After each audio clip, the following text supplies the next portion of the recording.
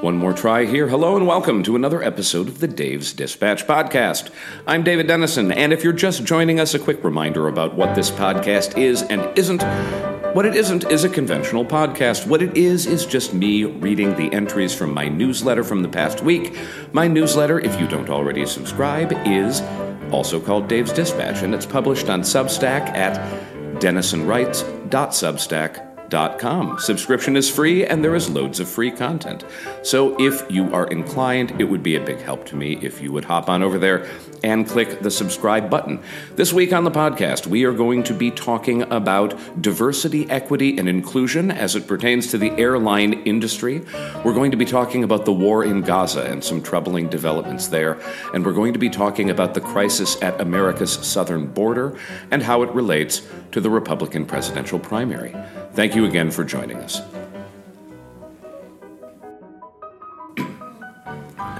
The anger over recent comments from prominent conservatives about DEI, that's diversity, equity, and inclusion, in the airline industry has highlighted one of the most troubling and counterproductive impulses of the contemporary left, eschewing important conversations in favor of landing social justice dunks.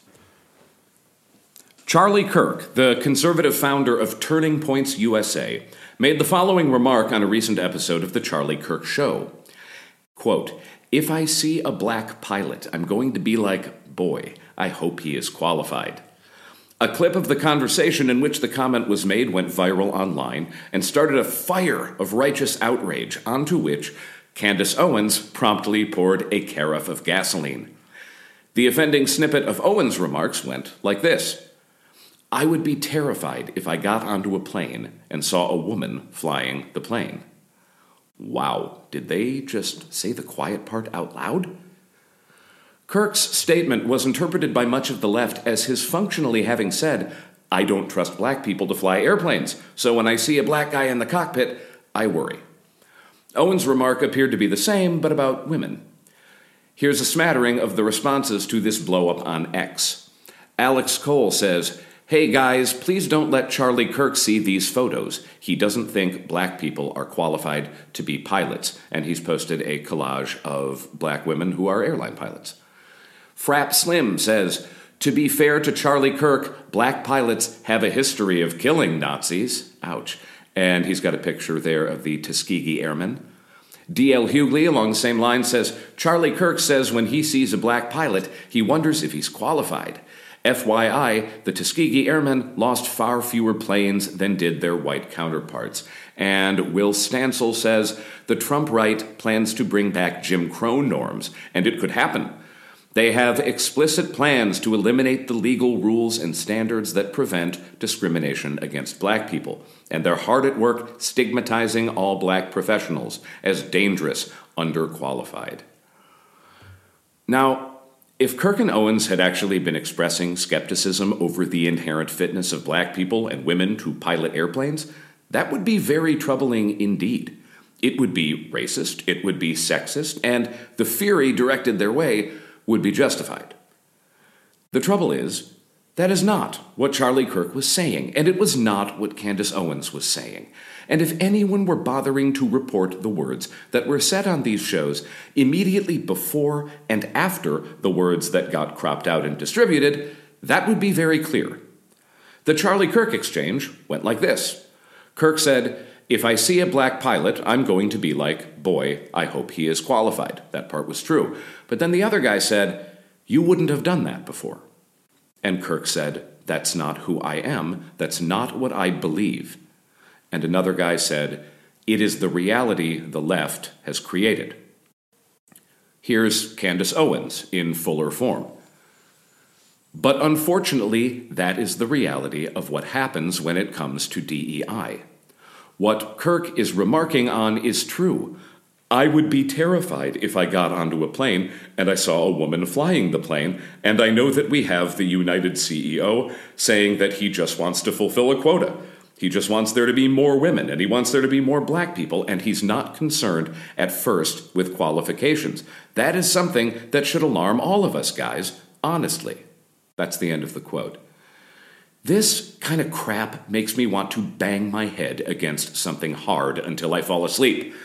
I did not spend the entirety of the aughts slamming Fox News for deceptive and selective editing practices only to have people on my team start playing that same dirty game.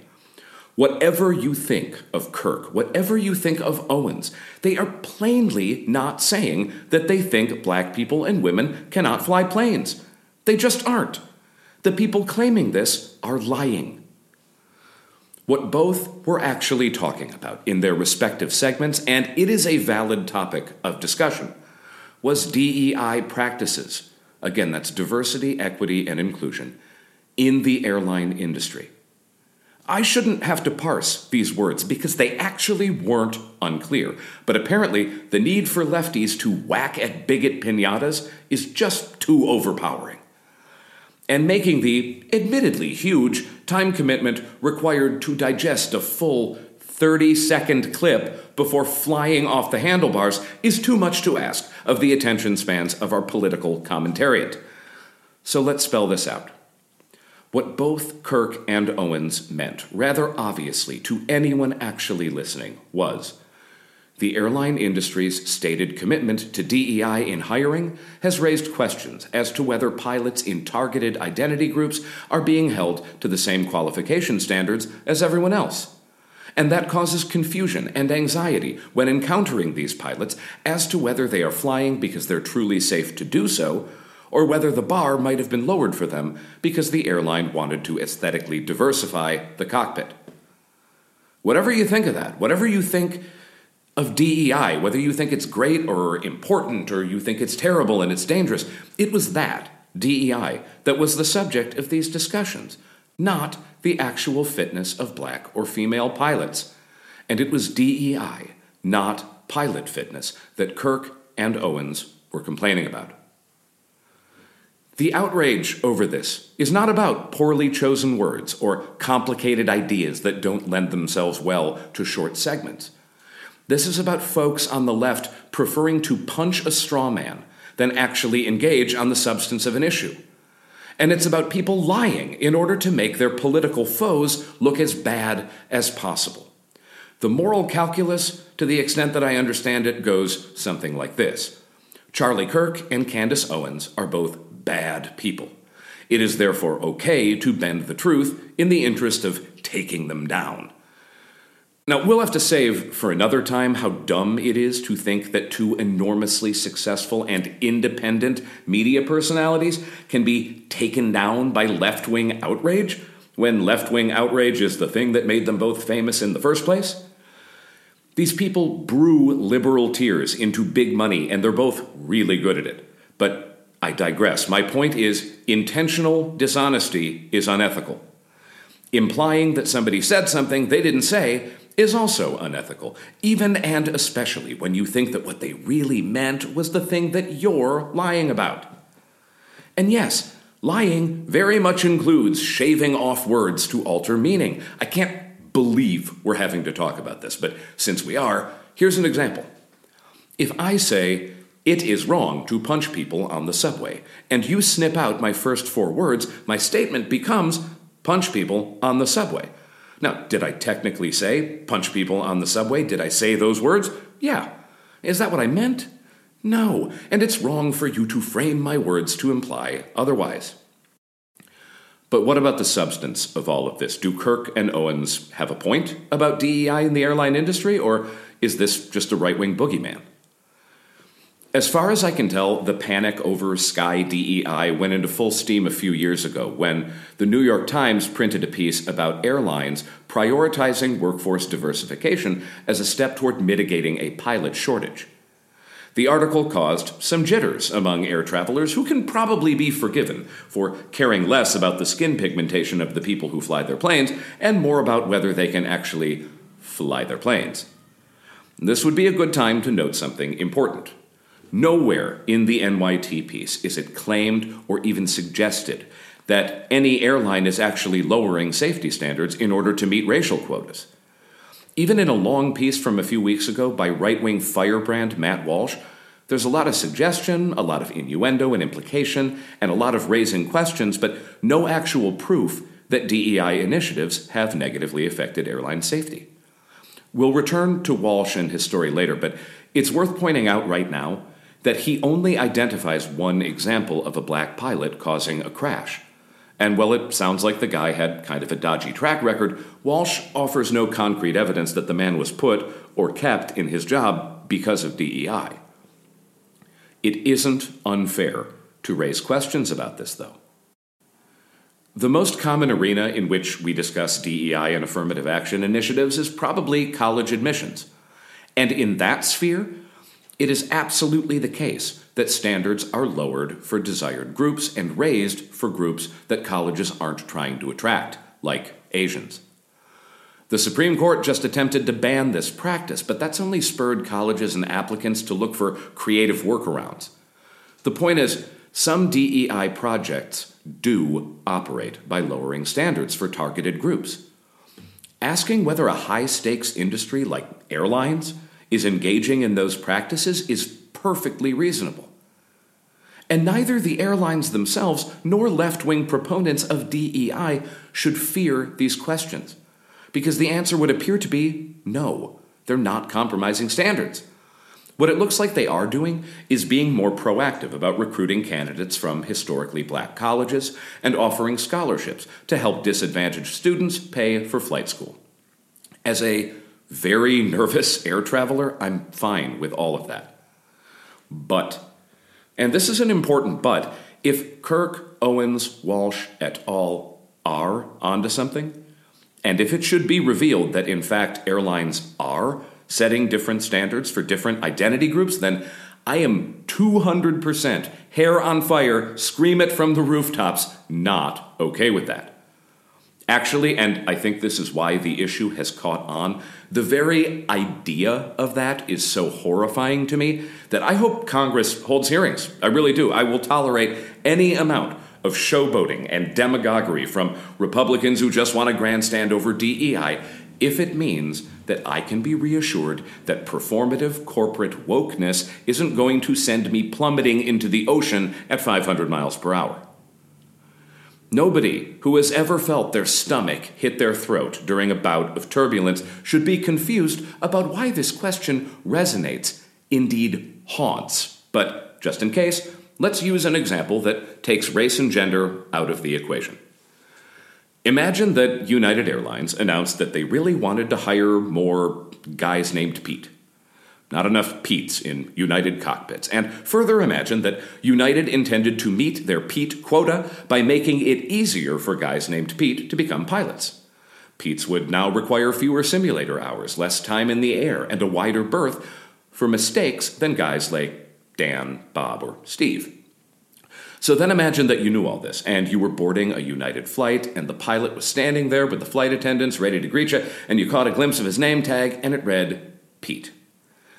Now, are you really telling me, given what you know, and in spite of your righteous commitment to Pete advancement, that a small part of you isn't going to go, boy, I hope he's qualified? This is what makes air travel such a fundamentally different conversation to something like college admissions. An Asian applicant missing out on Harvard because Harvard gave the spot away to a less qualified candidate from a more desirable racial group may be unfair. What it is not is life or death. But prioritizing skin color over fitness in an enterprise that is life or death, like air travel, is actually insane. It's like really wanting your heart surgeon to be a Pisces.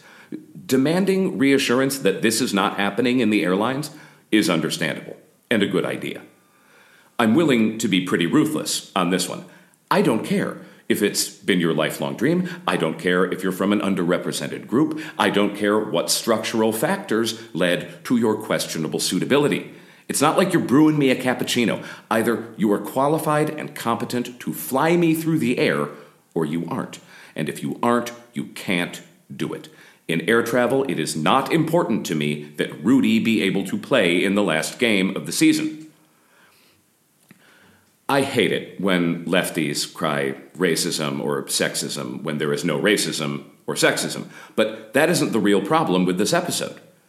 The real problem is that the non-controversy over Charlie Kirk and Candace Owens' supposed bigotry is A, allowing the left to dodge an important conversation over the merits of DEI, and B, distracting the left from an even more important conversation over airline safety. Now, first, on DEI, hey, maybe there's a good reason to value this in air travel. Maybe it'll actually raise standards. The reason there weren't a lot of female cardiologists in 1950 wasn't because women 70 years ago were incapable of doing cardiology. It was because people thought they were. And a downstream effect of that prejudice was that men in cardiology faced lighter competition and thus lower standards. That's a bad thing, especially if you care about matters like whether or not your heart works. Now, maybe the same thing is true in the airline industry. Maybe there's a quiet bigotry that's keeping pilots of color and women out of the cockpit, and maybe that's leaving us stuck with mediocre white men who wouldn't be able to hack it in a more competitive ecosystem. If that's the case, I not only want to know about it, I want to fix it, pronto. So let's talk about it, rather than just name call and throw mud. Guys, liberals, this is your issue. The right doesn't care about DEI, you do. So explain its merits. Defend it. If you don't, they're going to think you can't, and their narrative is going to win the day. Next, on air travel itself, there's a remarkable passage in the Matt Walsh piece I talked about. Walsh is discussing the recent scare aboard an Alaska Airlines flight over Portland, where one of the doors to the 737 MAX 9 blew off in mid-flight. The door was manufactured by a company called Spirit Aerosystems, and Walsh goes into some detail about that company's shoddy safety record. And of course, the 737 MAX was that Boeing model that famously crashed in Indonesia in 2018, then again in Ethiopia a year later. Walsh blames the Alaska Airlines incident not on corporate malfeasance or poor industry regulation, but on DEI. His basis, they have a DEI statement on their website. Very quickly, DEI statements on websites are incredibly common. They're all the rage. Of course they are. It doesn't cost companies anything to put them there, and it does pacify gullible wokesters. But Walsh's piece goes to show that it is not only progressives who can become unhelpfully mesmerized by culture war fodder. And what he is glossing over is extremely important and extremely frightening. In the shocking Netflix documentary, Downfall, The Case Against Boeing, the events that led to the crashes of Lion Air Flight 610 and Ethiopian Airlines Flight 302 are laid out in excruciating, infuriating detail. Here's the Reader's Digest version. The 737 MAX was built with a more powerful engine than the prior model, but the engine's large size meant that the plane behaved differently during certain maneuvers. Rather than alter the design, Boeing installed the Maneuvering Characteristics Augmentation System, or MCAS. The idea was, if the plane started to tilt wrongly, MCAS would take over and stabilize it. And as long as pilots knew what to do in those situations, there was no safety issue. The problem was that this was a new feature, and a significant one. Any system that can assume control over the aircraft is pretty significant, and pilots weren't trained on how to respond when it triggered. Why? Because pilot retraining is expensive.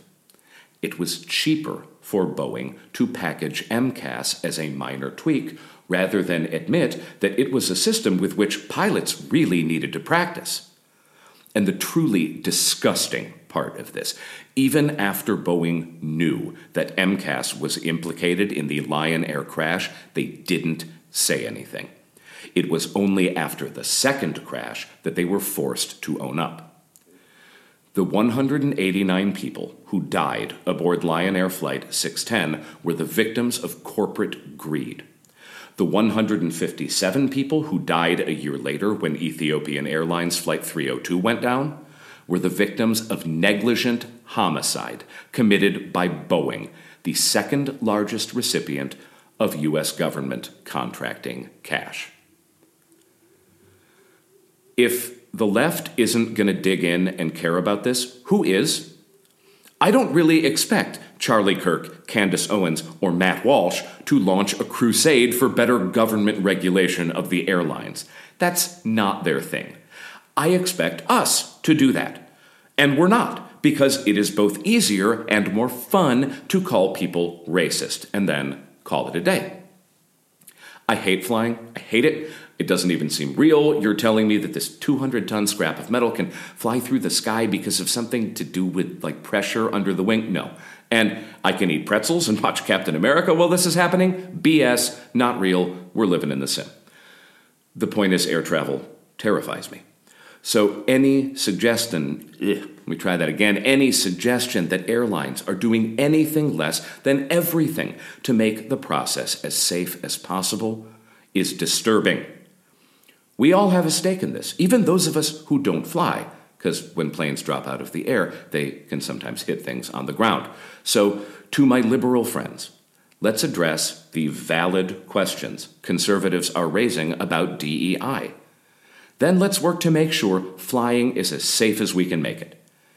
These tired, transparently dishonest call-outs over supposed racism and sexism are just not a step in that process and will not improve anything for anyone. Okay, during our short break here, a little bit of housekeeping. If you have been listening to this podcast, you have probably noticed that the audio quality of the first few episodes was garbage, to put it lightly. I have been trying to educate myself and trying to practice getting better audio. I also got a new microphone.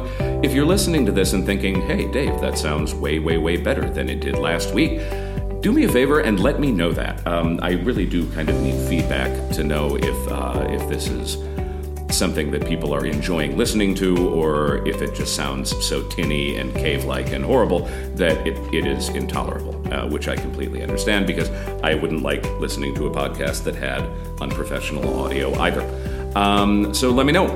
Next up, we are going to be moving on to the war in Gaza and a disturbing recent development in that area.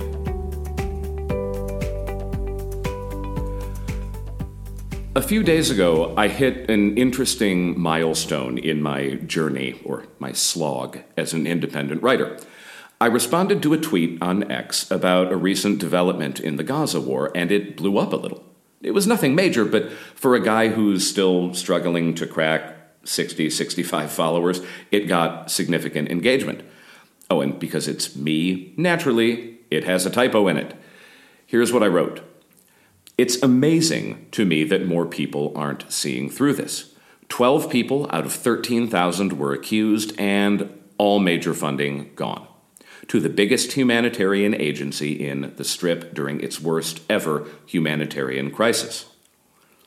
And here's the tweet to which I was responding from the excellent journalist Ryan Grimm at The Intercept. The recent history of the Wall Street Journal reporter who laundered an unverified Israeli intel dossier on the UN Refugee Agency has her liking posts mocking Palestinian civilian deaths. Also, a former IDF soldier.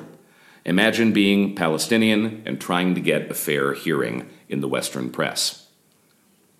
Since the topic was evidently interesting enough that my typo-riddled response to that has been viewed by 20,000 people at the time of this writing, and for the record, I should have put a me in my response. I did not misspell the word to. I thought I'd elaborate on what was actually being discussed here in the newsletter and here on the podcast. At issue are recent allegations from Israeli intelligence that about a dozen employees of the United Nations Relief and Works Agency for Palestine Refugees in the Near East, or UNRWA, participated in Hamas's deadly terror attack against Israel on October 7th. The allegations, which for now remain just that, allegations, are extremely grave. Israel is saying that some of these people may actually have participated directly in the kidnapping of Israeli civilians. The UNRWA, for its part, is taking this very seriously. They promptly fired the employees in question and have vowed to investigate the charges. But the impact of all of this is likely to be highly consequential for the region and for the war. And to understand why, and what this means for Gaza and for Israel, it's important first to understand what UNRWA is and what role it plays in the Palestinian territories. The first two letters of that acronym are key. UNRWA is part of the UN, or the United Nations. That is to say, it is funded by governments from all over the world, including and especially the government of the United States of America. As a result of these allegations, the U.S., along with about 10 other wealthy nations at the time I'm recording this, has suspended all funding to the agency. That isn't just bad for UNRWA, it is very possibly crippling. And UNRWA isn't just a humanitarian aid agency. In Gaza, it is the humanitarian aid agency. It's by far the biggest and the farthest reaching, and it is presently servicing the worst humanitarian crisis the Gaza Strip has ever experienced. UNRWA is also a significant feature in Gaza's economic landscape. Unemployment in the Strip is at catastrophic levels. Even before October 7th, it was very nearly 50%. And of the 50% of Gaza that was employed, 55% of those jobs were in the public sector. Gaza has some agriculture, and it has a handful of small industries, but due primarily to Israel's blockade, its economic output is minimal. As to those public sector jobs, the biggest employer in Gaza, by a long shot, is Hamas. More on this point later.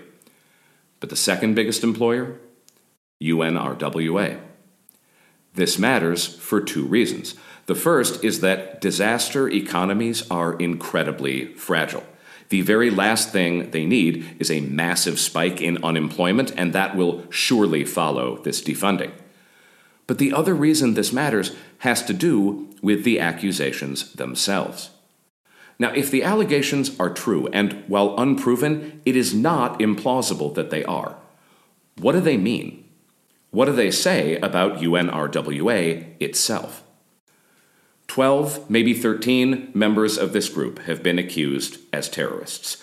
That's out of 13,000 employees on the ground in Gaza alone, and something like 30,000 overall. Israel has implicated a minuscule fraction of a massive outfit.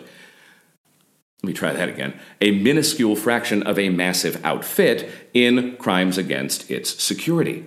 But it's not clear what, if anything, that says about the organization itself beyond the fact that even terrorists need day jobs. Though this has not stopped many Israelis and other supporters of the Jewish state from saying quite a bit about UNRWA. Prime Minister Benjamin Netanyahu accused the agency of teaching the doctrines of extermination and also of being perforated with Hamas. Of course, antagonism toward UNRWA is not new in Israel, nor is antagonism toward the broader UN.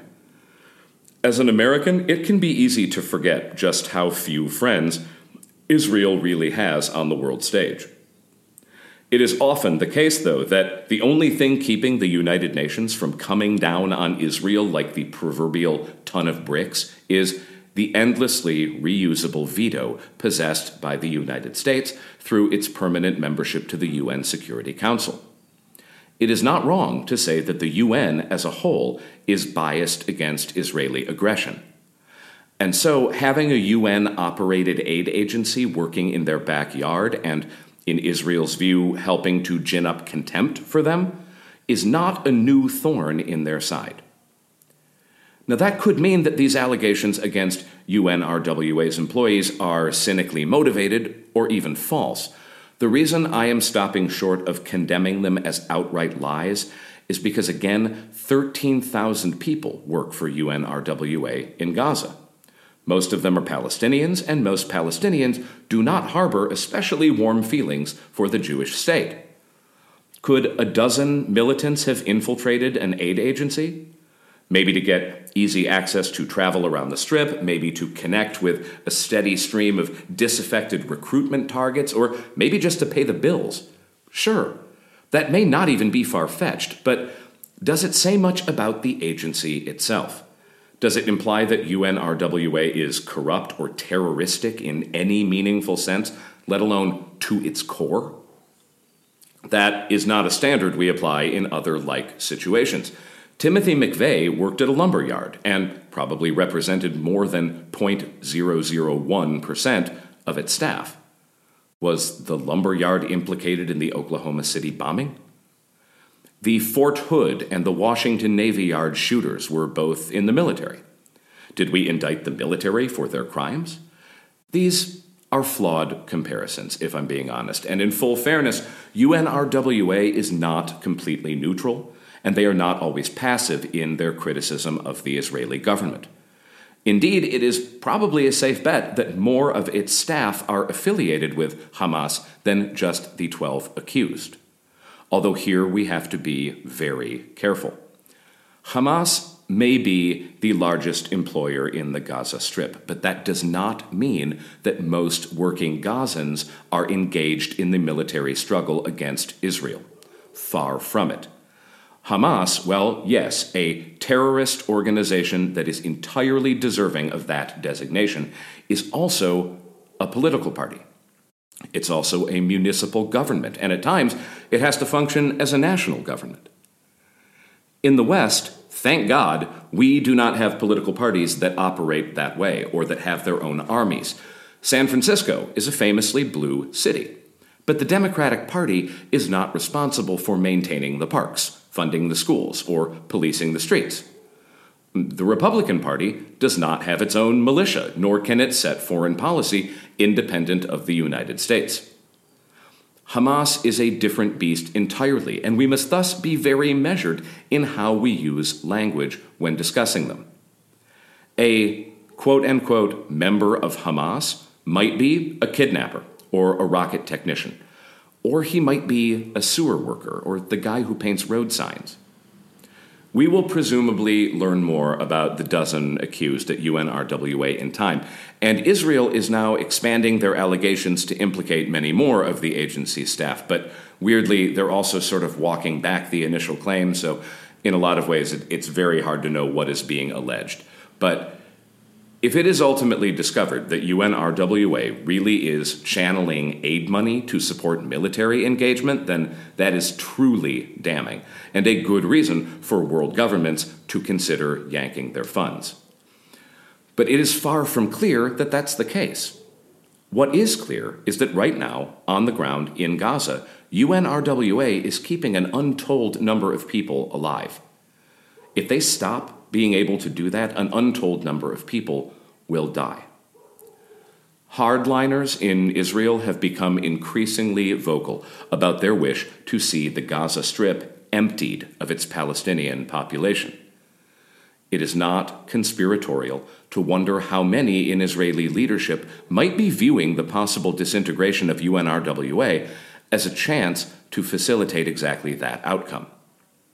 And it is not unreasonable, as Americans, to ask whether we are being used to nudge that process along, particularly when our government slashes funding to a prominent aid organization on the say-so of people who have a clear ulterior motive in targeting it. Okay, one last break before we wrap up with our last segment. If you've liked what you heard, please do consider going over to Substack, to the Dave's Dispatch newsletter, and subscribing. It is free if you want it to be. It takes almost no time. And if you've been enjoying this content, I can promise you quite a bit more of it to come. Our last segment, which is considerably lighter in tone, is about the Republican primary, it's about Nikki Haley, and it's about what's happening at the southern border. Here we go. The most disappointing thing about having Donald Trump in yet another presidential election is that I am just tired of the man. I'm tired of thinking about him. I'm tired of writing about him. I'm tired of having to care what he says and does. So today I thought I would take a partial break from the Orange Man and remind readers that the other candidate in the race for the Republican nomination, Nikki Haley, is also terrible. Haley, the former governor of South Carolina and ambassador to the UN, has been trying to walk a fantastically awkward line in trying to simultaneously take down Donald Trump while also kissing up to his supporters. It's a hard job, and I don't envy her. She has to somehow convince Republican voters who still mostly like the guy that Donald Trump is uniquely bad and awful, but that they are good and wonderful in spite of their love for him. And if polls are any indication, her efforts are not succeeding. Trump is beating her 2-1 in South Carolina, which is her home state. As the Donald might say, sad. Haley's most recent humiliation came on the radio program The Breakfast Club, whereon she was asked about mounting calls from anti-immigrant diehards in Texas for the Lone Star State to declare independence and secede from the Union. Haley, a member of the Party of Lincoln, that cannot be stressed enough, responded, "If Texas decides they want to do that, they can do that." Author's note: they cannot, in fact, do that. She then said, if the whole state says we don't want to be part of America anymore, that's their decision to make. Another author's note, it is not their decision to make.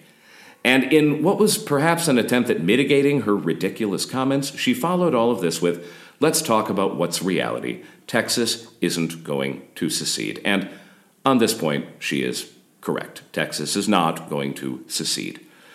If you haven't been following the story, here's what led up to all of this. Texas Governor Greg Abbott has spent the last several weeks stoking a phony controversy with the U.S. government over the migrant crisis at the southern border. Abbott would like Texas to take immigration enforcement into its own hands so that they can deal with the problem in their own way. Now, what does that mean? In some cases, it means some pretty unpleasant things.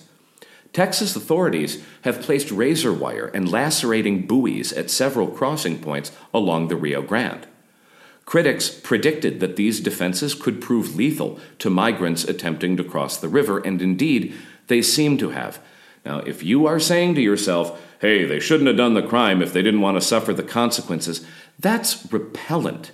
However strongly you feel about illegal immigration, the punishment for attempting to cross our border without papers should not be death. Anyway, CBP sometimes needs to cut through the installed wire, and it is that practice that Greg Abbott wants the state authorities under his control to prevent.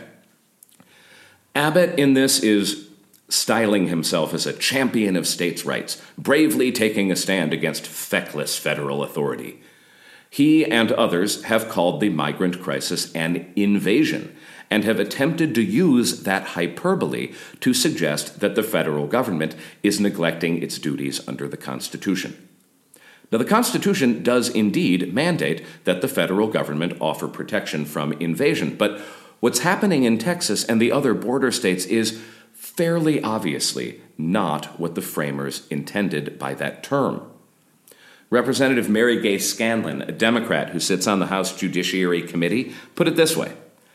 This is a quote, "The fringe legal fantasy being pushed in this hearing and by some state officials hinges on a tortured reading of the Constitution that defines both constitutional history and legal precedent." Defies both constitutional history and legal precedent. Our founders and credible legal scholars are clear that the invasion clause refers to protection against armed hostility from a nation-state or organized political entity. It is not people fleeing danger in their home country and seeking protection under U.S. and international asylum laws. End of quote. Essentially, wingnuts in Texas are being drama queens, and then they're using their drama queenery to claim that the Constitution protects them. This would be like me saying that my wife making me do the dishes is cruel and unusual punishment, then taking her to federal court for violating the Eighth Amendment. In reality, most of this is a dog and pony show to fire up the Republican base. There is a legal dimension. Abbott and his cohorts are trying to bait the Supreme Court into ending federal authority over immigration policy and letting the states set their own rules. But the actual confrontation, such as it is between Abbott and the feds, is pretty meager. There's a park in a border town called Eagles Pass, and apparently this town's claim to fame is that it was featured in the film No Country for Old Men. And officials from Customs and Border Protection like to use the boat ramp in the park to access the river. Texas authorities have made a stand in the park and barred CBP from entering, hoping that they will file a lawsuit that could end up before the Supreme Court. That, for now, is really the extent of the standoff. Fort Sumter, this is not. In fact, in a funny twist, citizens of Eagles Pass don't want the state cops messing around in their park. The city council has actually voted to void the agreement that allows them to use it. This thing is like a Russian doll. The state doesn't want the feds involved. The locals don't want the state involved. Everyone down the line is annoying everyone else. On a serious note, the migrant crisis that Greg Abbott is exploiting is plenty real. Border crossings have hit record numbers, federal resources are overstretched, and even places farther afield are starting to feel the strain as Texas and other border states bus migrants out of their backyards and into the Great Blue North. Two very quick points on this. The busing thing is performative, it's cynical, and it is in some cases cruel. Dropping desperate people off in places where they cannot be taken care of or places that are dangerously cold is barbaric. But that said, I actually don't have a problem with the policy itself, with the idea that other states should pick up some of the burden of this. As a nation, we can't have it both ways. If we don't want states to be able to set their own immigration policy, we can't expect a small handful of those states to shoulder the entire burden of undocumented migration. If it's an American problem, and it is, it should have an American solution. And it's fair enough that New York and Michigan and Illinois and the rest help play a part in that. But back to Nikki Haley, sucking up to the idiots pretending they're going to leave the union because of this is not only wrong, it's just pathetic. And this kind of thing is emblematic of her entire candidacy. Haley wants to style herself as the serious alternative to Donald Trump. But in order to do that, she has to pander to people who like Donald Trump precisely because of his unseriousness. I am most certainly not a Republican voter, but if I were, I just can't imagine that this lame, weedy, I'll be whatever you want me to be, campaigning style would appeal to me. One of the things voters like about Trump, probably the biggest thing voters like about Trump, is that he doesn't play those games. He doesn't waffle, he doesn't pander, and he never gives the appearance that he is checking the water temperature before diving in. I don't like the guy, but there is actually something admirable in that. More to the point, there is something refreshing. Yes, Nikki Haley is the normal candidate. She's the normal politician. But since voters, especially Republican ones, hate politicians, that isn't winning her any favor. My feeling on Haley is that if she were ever really going to pop as a presidential threat, it would have happened by now. She's not new on the scene, she's not fresh, and as this episode has demonstrated, she lacks the ability to use the news cycle as a springboard for making herself look tough and interesting. Trump, by the way, is very good at that. He'll take the issue of the day, say something completely wild about it, and roll it into 2 days of coverage about him. I don't know if Haley was trying to do that here and failed, or if she just went porcupine in headlights with the secession thing, but her biffing on that question made her look both dumb and weak. And since the supposed justification for her sticking around in this race against all odds is that, unlike Trump, she is competent and strong, this was not a good day for Nikki Haley. Okay, that's our show. I hope you liked it. One more time, if you did, or even if you didn't, but you want to do me a solid, please consider going to Substack to the Dave's Dispatch page, which can either be Googled or can be found at denisonwrites.substack.com, and throw me a free subscribe. It will not take much of your time. It will be a big boost to yours truly. Thank you so much for listening. I'm David Denison. May the Force be with you.